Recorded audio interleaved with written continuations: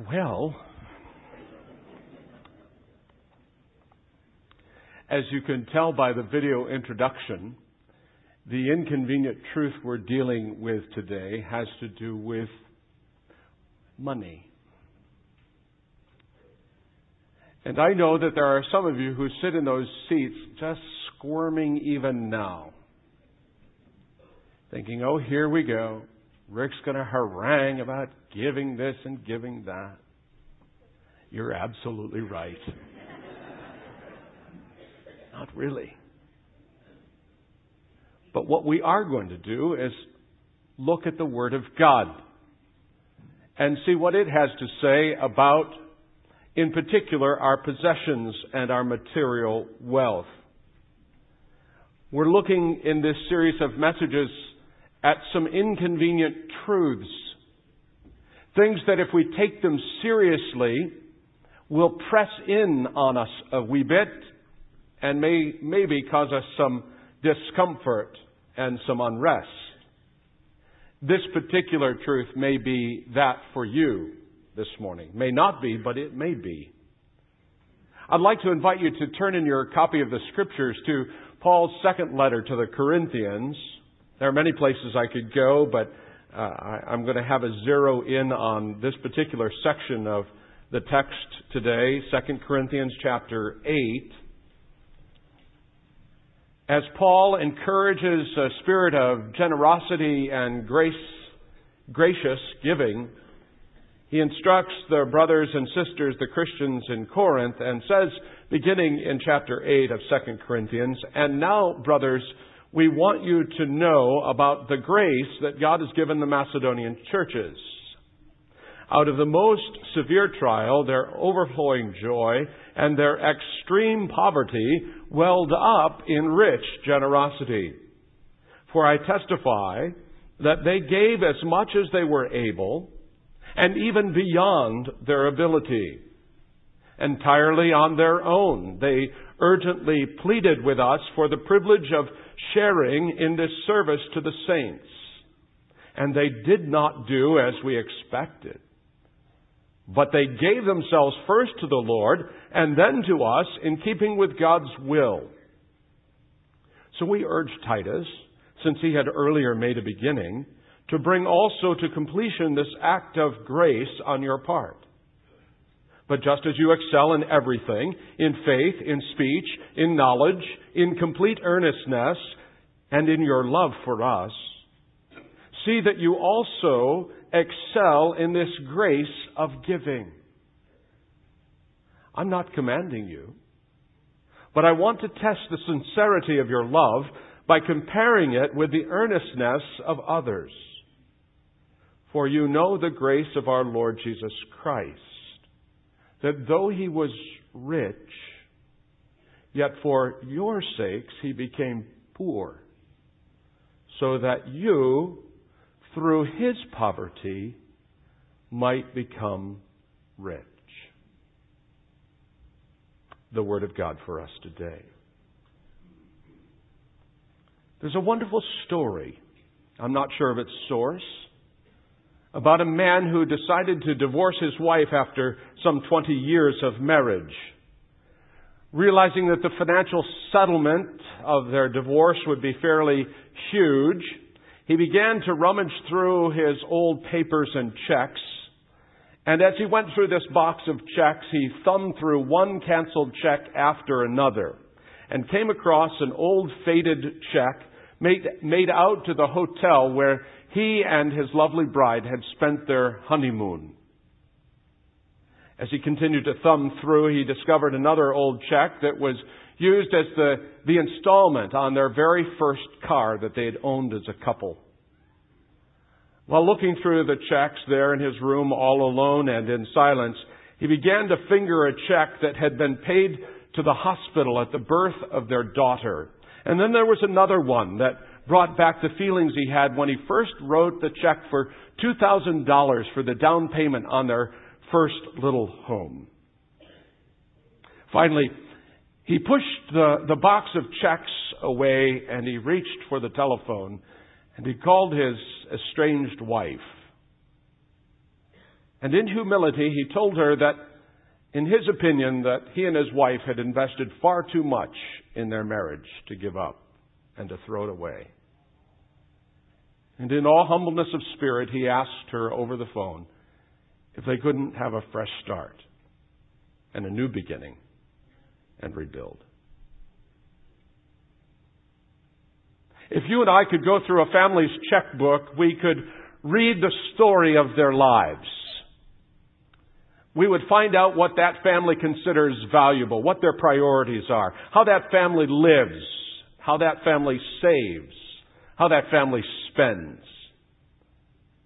In fact, I'm convinced that if we take a look at our checkbooks closely, that our checkbooks will reveal a whole lot more about what we consider as our priorities and about our seriousness concerning our walk with God, even more revealing than even the way our personal Bible looks. I think our checkbooks, in some peculiar way, announce what we really treasure. The Apostle Paul, in his letter to the Corinthians, lays out a challenge to his brothers and sisters there. He knew them well.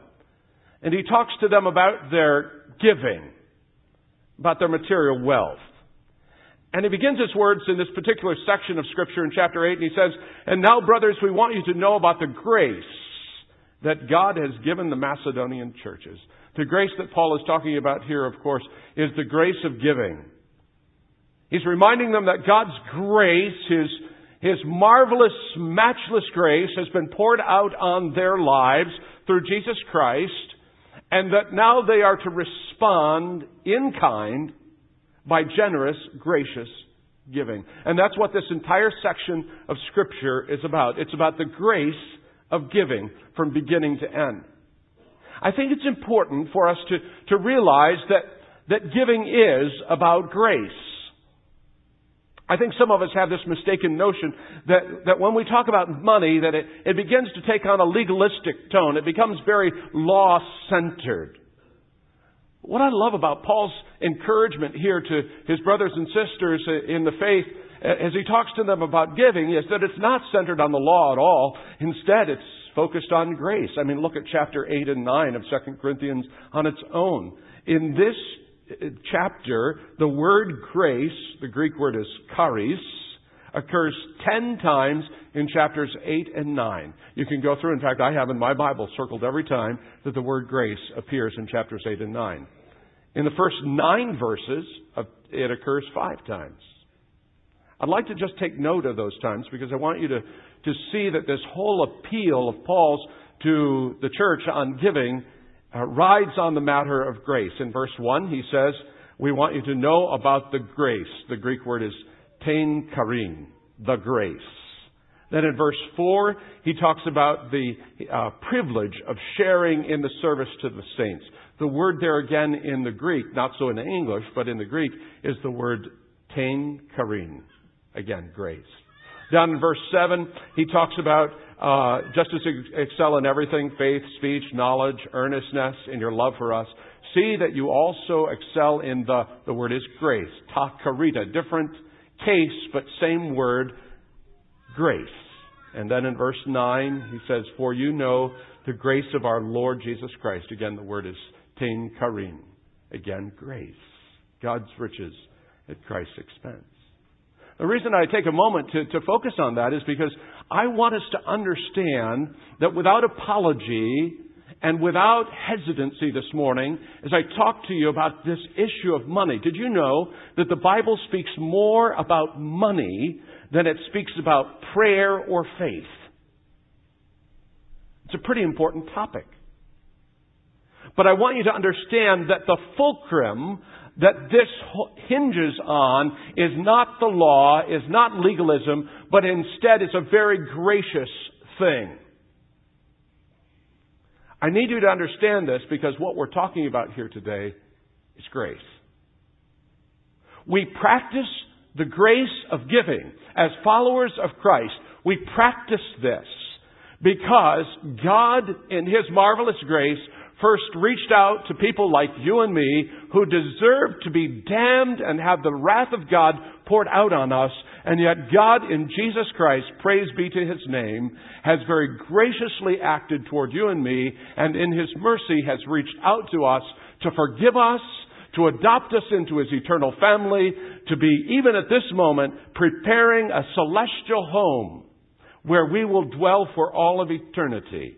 And we practice the grace of giving, not in a legalistic sort of way, but we do it because God in His grace has so lavishly, praise His name, so lavishly. Aren't you glad today for the grace of God in Jesus? So lavishly given to us. Now, what I'd like to do for a few moments is to very quickly summarize for you some of the Old Testament and New Testament teaching about giving, and then cinch the sack, draw some implications for you and me, and how we are to give of our possessions to the work of God. You can look these passages up. You can refer to them on the screen. You can jot them down later this afternoon or later this week in your daily quiet time. Read them on your own time. I want to look first of all at the Old Testament because I think there's a bit of haziness in much of our thinking about giving in the Old Testament. If I were to ask you how much people in the Old Testament gave, probably you would say they gave 10%. They gave a tithe. The word is tithe. It means 10%. Some people practice this biblical pattern of tithing. It's not tithing, it's tithing. We practice that. Well, if you said 10% in the Old Testament, that's partly true. Because there were several different types of mandatory, compulsory giving. If you were a good, faithful, obedient Jew and were faithful to the Old Covenant, there were some things that you had to do in response to God's covenant with you. First of all, there was the tithe. It was called the Lord's tithe, or the Levites' tithe. The Levites were those who were appointed, one of the tribes of Israel. The Levites were appointed as the singers and the leaders of worship in the temple. The tithe was given to support the priests and the ministry of the Levites in the tabernacle and then later the temple. Leviticus chapter 27 and verse 20 outlines this and stipulates that a tenth, a tithe of everything from the land, whether grain from the soil or fruit from the trees, belongs to the Lord and therefore is holy to the Lord. That is to say that 10%, according to the Old Testament covenant, 10% of all that you earned went to the Lord. Now, understand, our culture was different from ours.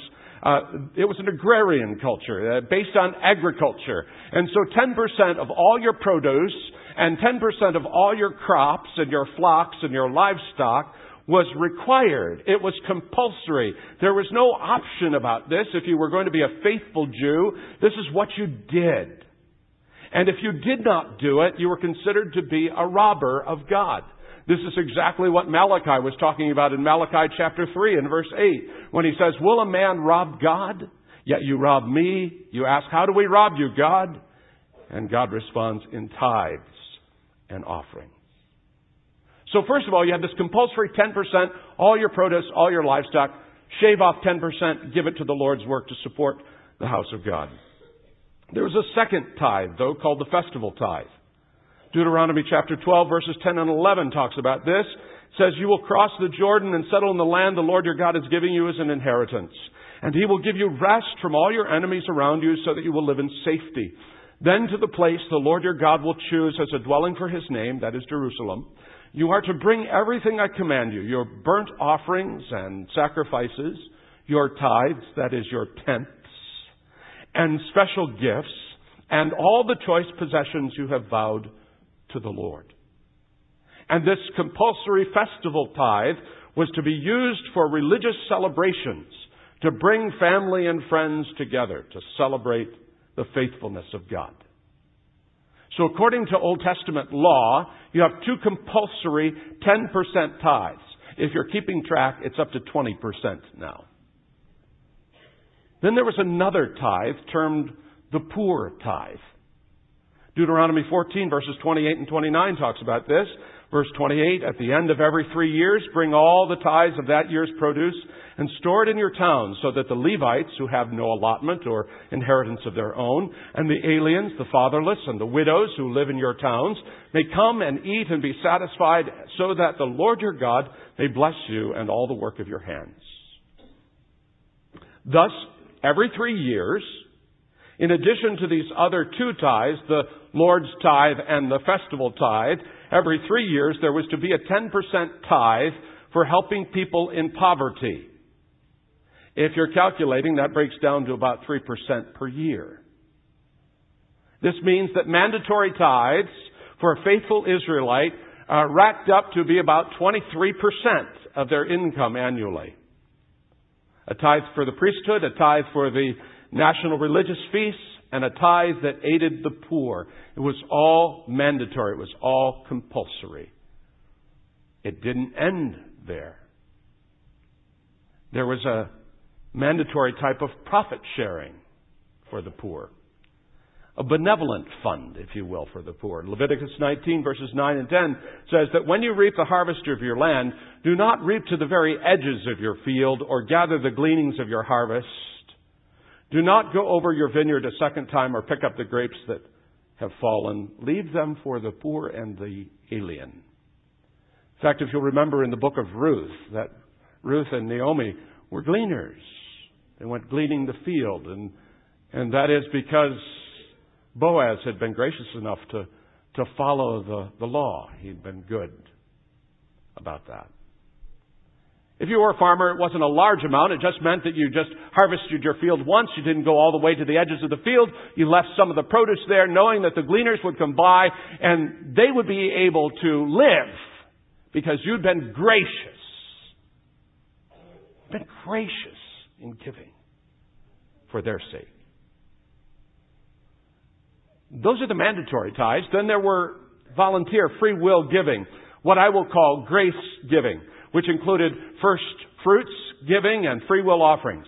An Israelite who loved the Lord, in addition to his 23 to 25%, would give the first fruits of his crop. That is, before the harvest would come in, he would take the first fruits, the best lamb. He would take the best bushel of vegetables, and he would offer it to God. He would survey his fields for the very best of the crop. He would harvest it and take that best part to the Lord before the harvest, trusting that God would bring in a marvelous harvest that would be multiplied over and again. It was faith giving. Much like our faith promise giving in the Christian Missionary Alliance. It was stepping out in faith and believing that God would provide according to His riches in Christ Jesus. It was entirely voluntary, but many Israelites practiced it. Finally, above that, there was free will offerings that were given for special projects. We learn about one of them where God had told Moses to say to the Israelites to bring an offering. You receive an offering for each man whose heart prompts him to give. It wasn't mandatory, but as their heart was moved by God, they would open up their pocketbook and from the heart, in a free will, joyous and gracious way, give over and above the mandatory offerings that had been given to God. I think it's rather enlightening for us to look more closely at these evidences in Old Testament Scripture, because the ideal in the Old Testament was to give lavishly, to give with a spirit of great rejoicing. Whether it was a mandatory thing or voluntary, that for the faithful Israelite, you gave from the heart. It's what you wanted to do in response to God's faithfulness to you. So some were giving 30%, some were giving 40%, some were giving more. But they did it with joy. Let me just make two brief observations before we move to the New Testament. First, it's clear to me that tithing was not to be reduced to merely being a pragmatic function of paying the priests and sustaining the temple worship. It was an expression of gratitude to a faithful God, Jehovah. Listen to me. God doesn't need their tithes. In commanding tithes, God was not seeking what they had. God was seeking their hearts And He wanted to know whether they would voluntarily give Him their hearts. Secondly, it occurs to me that tithing was a way of expressing to God just how dependent they were upon God for everything. I don't know that in our society today that we have that sense. There are not many of us who are farmers that rely on the rains that fall and the snows of winter and the right weather to bring in a great crop or harvest. We've kind of lost sense of the whole thing that God is the one who supplies what we have. He is the one who supplies the sun and the rain and the snow. He is the one who's given us all that we have. He doesn't need what we have, but He wants us to give it voluntarily in a gracious, liberal, lavish way to declare that we are dependent upon Him and we understand it, that He is the source, the giver of all good gifts. So that's the Old Testament in very brief, abridged form. I could go on for many weeks. I won't, because probably attendance would wane if I did. You can only take 1 week of the preacher haranguing on money. So let's look at the New Testament quickly and see that the picture changes in the New Testament. It's interesting that Jesus mentions tithing only twice. And both times that He mentions it, it's in a rather derogatory fashion. Tithing. In Matthew chapter 23 and verse 23, Jesus says, "Woe to you, teachers of the law and Pharisees." And He says, "You are hypocrites. You give a tenth, you give a tithe of your spices. You are so fanatic, you are so OCD about this tithing thing that you tithe your spices. You open the spice drawer and you tithe your dill and your mint and your cumin. But on things that are more important," Jesus says, important matters of the law like justice and mercy and faithfulness, Jesus rebukes them and He says, "You should have practiced the latter without neglecting the former." In Luke chapter 18, verses 9 through 14, Jesus tells a parable about some who trusted in themselves and in their own righteousness, and in the process of trusting in their own righteousness, despised others. Jesus told a parable, and He said 2 men went up to the temple to pray, doing a very religious thing. They went up to the temple to pray, one a Pharisee and the other a tax collector. The Pharisee stood up and prayed about himself, and this is what he said: "God, I thank You." I hope we never pray this way. "God, I thank You that I'm not like other men, like robbers and evildoers and adulterers, or even as bad as this tax collector." He commends himself and he says, "I fast twice a week, and I give a tenth of all I get." Obviously implied there, Jesus was not regarding tithing as the cure-all to spiritual maturity. He does not reject it. He affirms it for Israel. But it seems to me that Jesus is far more intent on the weightier matters of the spiritual life, like faith. Jesus makes it plain that you can tithe everything. You can tithe your spices to God and not trust Him. You see, it seems clear to me that Jesus was not seeking what was theirs. What Jesus was seeking was their heart, the love of their soul, not the load of their silver. It's interesting to note that the Apostle Paul never refers to tithing even once. Not once. What's happening with our lights today? We need to pay the light bill.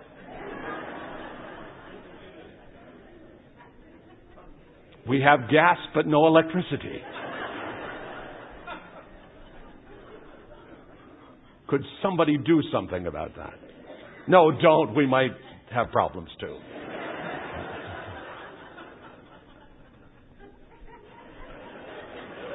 Oh my. The Apostle Paul never mentions tithing once. Not once. Instead, he gives a very brief outline and pattern on how we should give.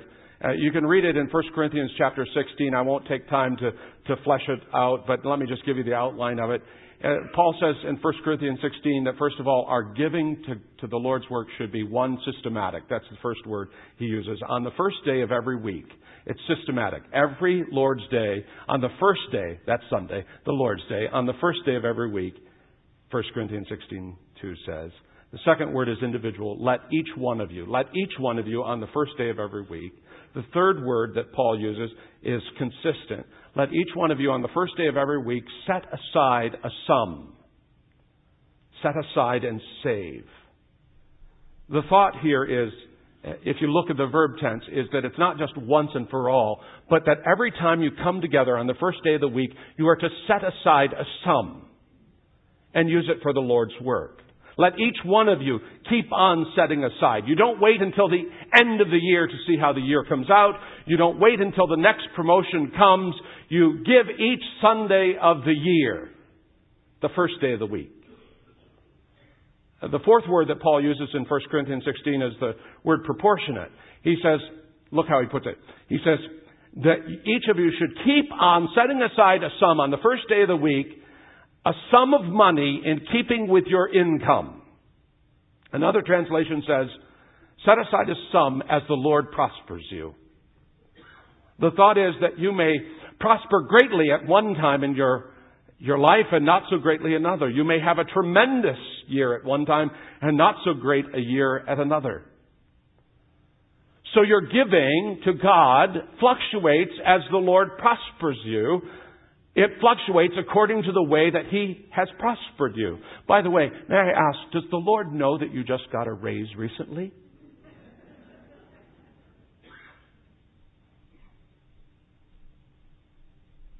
As you receive more, as you are prospered, you give more. Rather inconvenient, isn't it? The fifth word is private. Paul in 1 Corinthians 16 says, he mandates, let there be no collections when I come. This is the dream of a congregation, that a preacher would say, don't let there be any offerings. Paul says, I don't want anybody to think that I'm money grubbing. I don't want anybody to think that I'm manipulating the situation. So when I come to minister to you, he had founded this church at Corinth. He had a lot of clout. The people loved him at Corinth. He says, when I come and minister among you, I don't want you to use my presence as a way to fill the coffers. So don't let there be any collections. Let all collections be private. Systematic, individual, consistent, proportionate, and private. It's interesting that the only other place in the New Testament where tithing is mentioned is in Hebrews chapter 7, where the reference goes back to the first occasion of tithing. We didn't look at that today. First occasion of tithing in Genesis chapter 14. And the point is simply to show that Jesus Christ is like Melchizedek. That's the only other reference to tithing in the New Testament. Therefore, may we conclude, with regard to positive, explicit teaching on the Old Testament practice of tithing, that the New Testament is pretty silent on the issue. Why is this? I think I may know why. I think, you may question, you may not agree, but I think that God took the focus off of giving a percentage in the early church because He wanted His people to ask themselves a new question. And the new question that Jesus drives us to ask, I think, again and again and again, is not, how much should I give? Or change the emphasis, how much should I give? That's not the question any longer. But the question that Jesus drives us to ask ourselves is, how much dare I keep? You see, there's a primary difference, I think, between the Old Testament and the New Testament. And the primary difference between Old and New is that the New Testament church is a missionary church. We have the Great Commission, You find it in Matthew chapter 28, verses 18 to 20. Jesus tells his disciples, "Go and make disciples, teaching them to obey everything that I've commanded you to do." Make disciples. That's our marching orders. That's what we are to do. We are a missionary church. We have an objective and a mission to take the gospel to the whole world. And Jesus makes it clear that this task is so immense and will require such stupendous investment of our commitment and our energies and our money that the thought of settling the issue of what we give by assigning a fixed percentage like a tithe is simply out of the question. My own conviction is this, and I'm preaching first to me before I ever preach to you. My own conviction is this, that most middle and upper class Americans who merely tithe their income are robbing God. In a world where 10,000 people, friends, 10,000 people starve to death per day, and many more are spiritually lost and dying eternally, the question is not, what percentage do I have to give? The question is, how much dare I keep for my own personal use?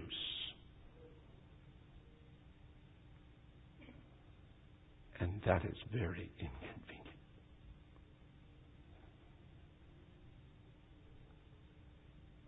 Scripture teaches that all we have is God's. Psalm 24, verse 1. It's all been loaned to us for just a little while on a temporary basis. That you and I are stewards, we're trustees. We're to use these material blessings. Some of us, we have a lot to manage. Some of us have a little to manage. But we're to steward whatever God has given us and to use it, to maximize it for the glory of God and for the advancement of His kingdom here in this world. And I think it totally irrational. It is inconvenient, but I think it totally irrational to think that giving 10% of your income to the church settles the issue of good stewardship. As John Piper, the pastor of Bethlehem Baptist Church in Minneapolis, Minnesota, says, in a world of such immense need, and I didn't say this, John did, and in a country of such immense luxury, and under the commission of such a powerful Lord, the issue of stewardship is not, shall I tithe, but rather, how much of God's trust fund dare I use to surround myself with comforts? It's a wee bit inconvenient. But the Word of God and the call of Christ is radical. It's about grace. It's about being lavish and over the top and outside the box. And so it should be when it comes to our giving. As followers of Jesus Christ, the truth is this, that the standard is not 10% or 20% or 30 or 40. Throw away the percentages. Instead, I think the spirit of the New Testament is that generosity as a follower of Christ should be radical, lavish, gracious, and all-encompassing. The New Testament, John the Baptist says, the man with 2 tunics should share with him who has none, and the one who has food should do the same. If you're keeping track mathematically, that's 50%. Zacchaeus stood and said to the Lord Jesus, look, Lord, here and now I give half of my possessions to the poor. Again, 50%. Jesus said to the rich young ruler, you remember his words, if you want to be perfect, go and sell your possessions and give to the poor, that you will have treasure in heaven. And then, once you've done that, then you can come and follow me. If you're keeping track, that's 100%.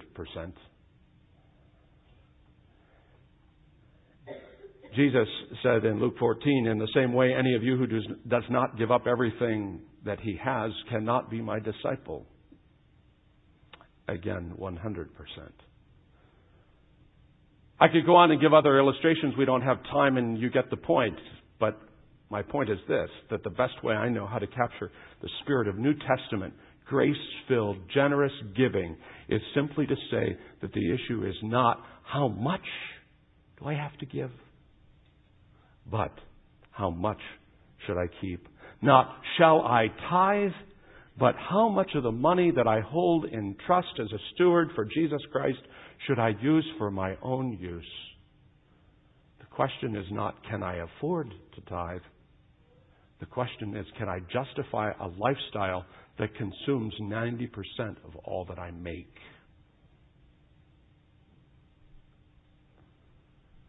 And let me finally just speak a pastoral word here, because I don't believe it's possible to grow to spiritual maturity without committing your finances to the Lord. It's awfully quiet in this room this morning.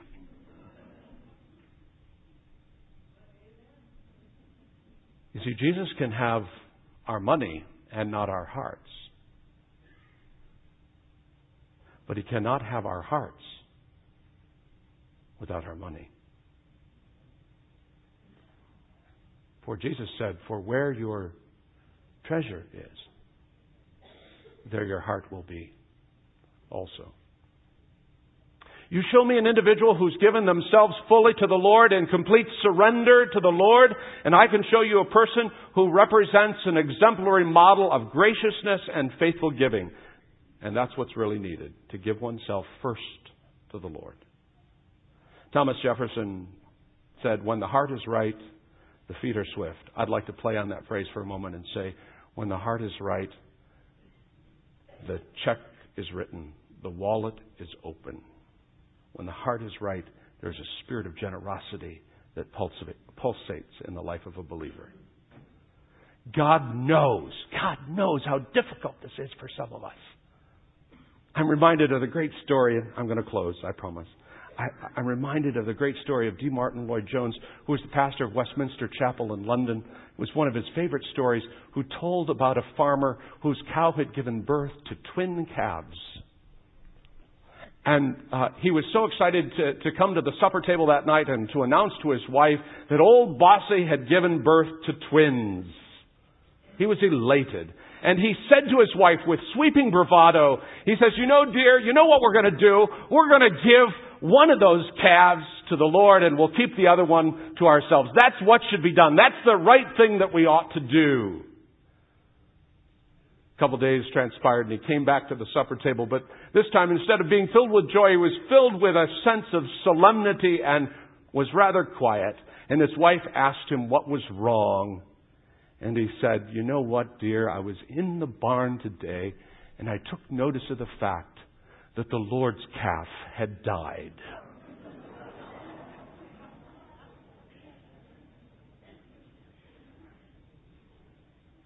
Why is it that we struggle so with this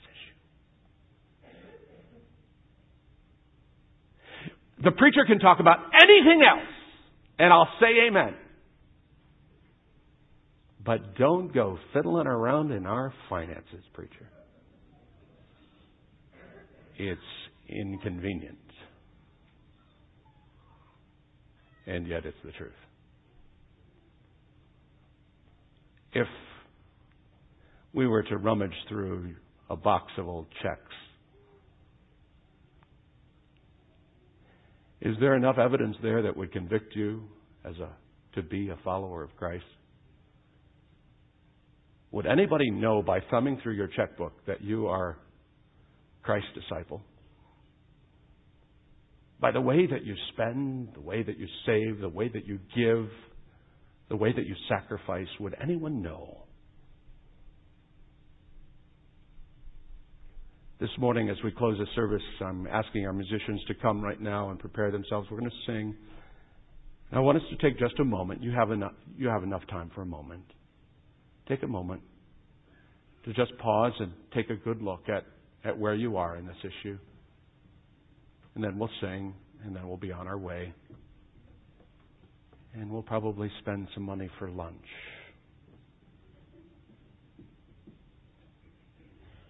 And we may spend some money on entertainment this afternoon.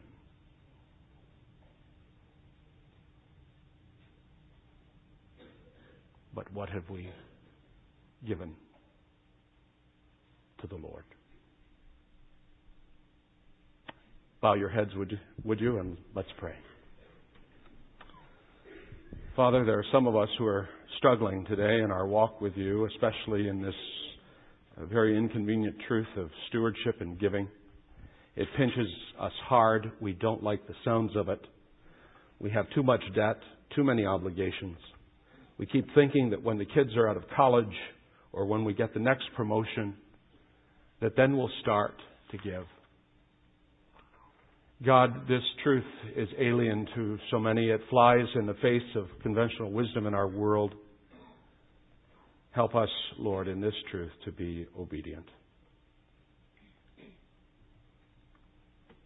And may we, Lord, be able to sing with total integrity our final song today. Take my life and let it be consecrated, Lord, to Thee. Take my silver and my gold, not a mite would I withhold. Take my intellect and use every power as Thou shalt choose. Every power as Thou shalt choose.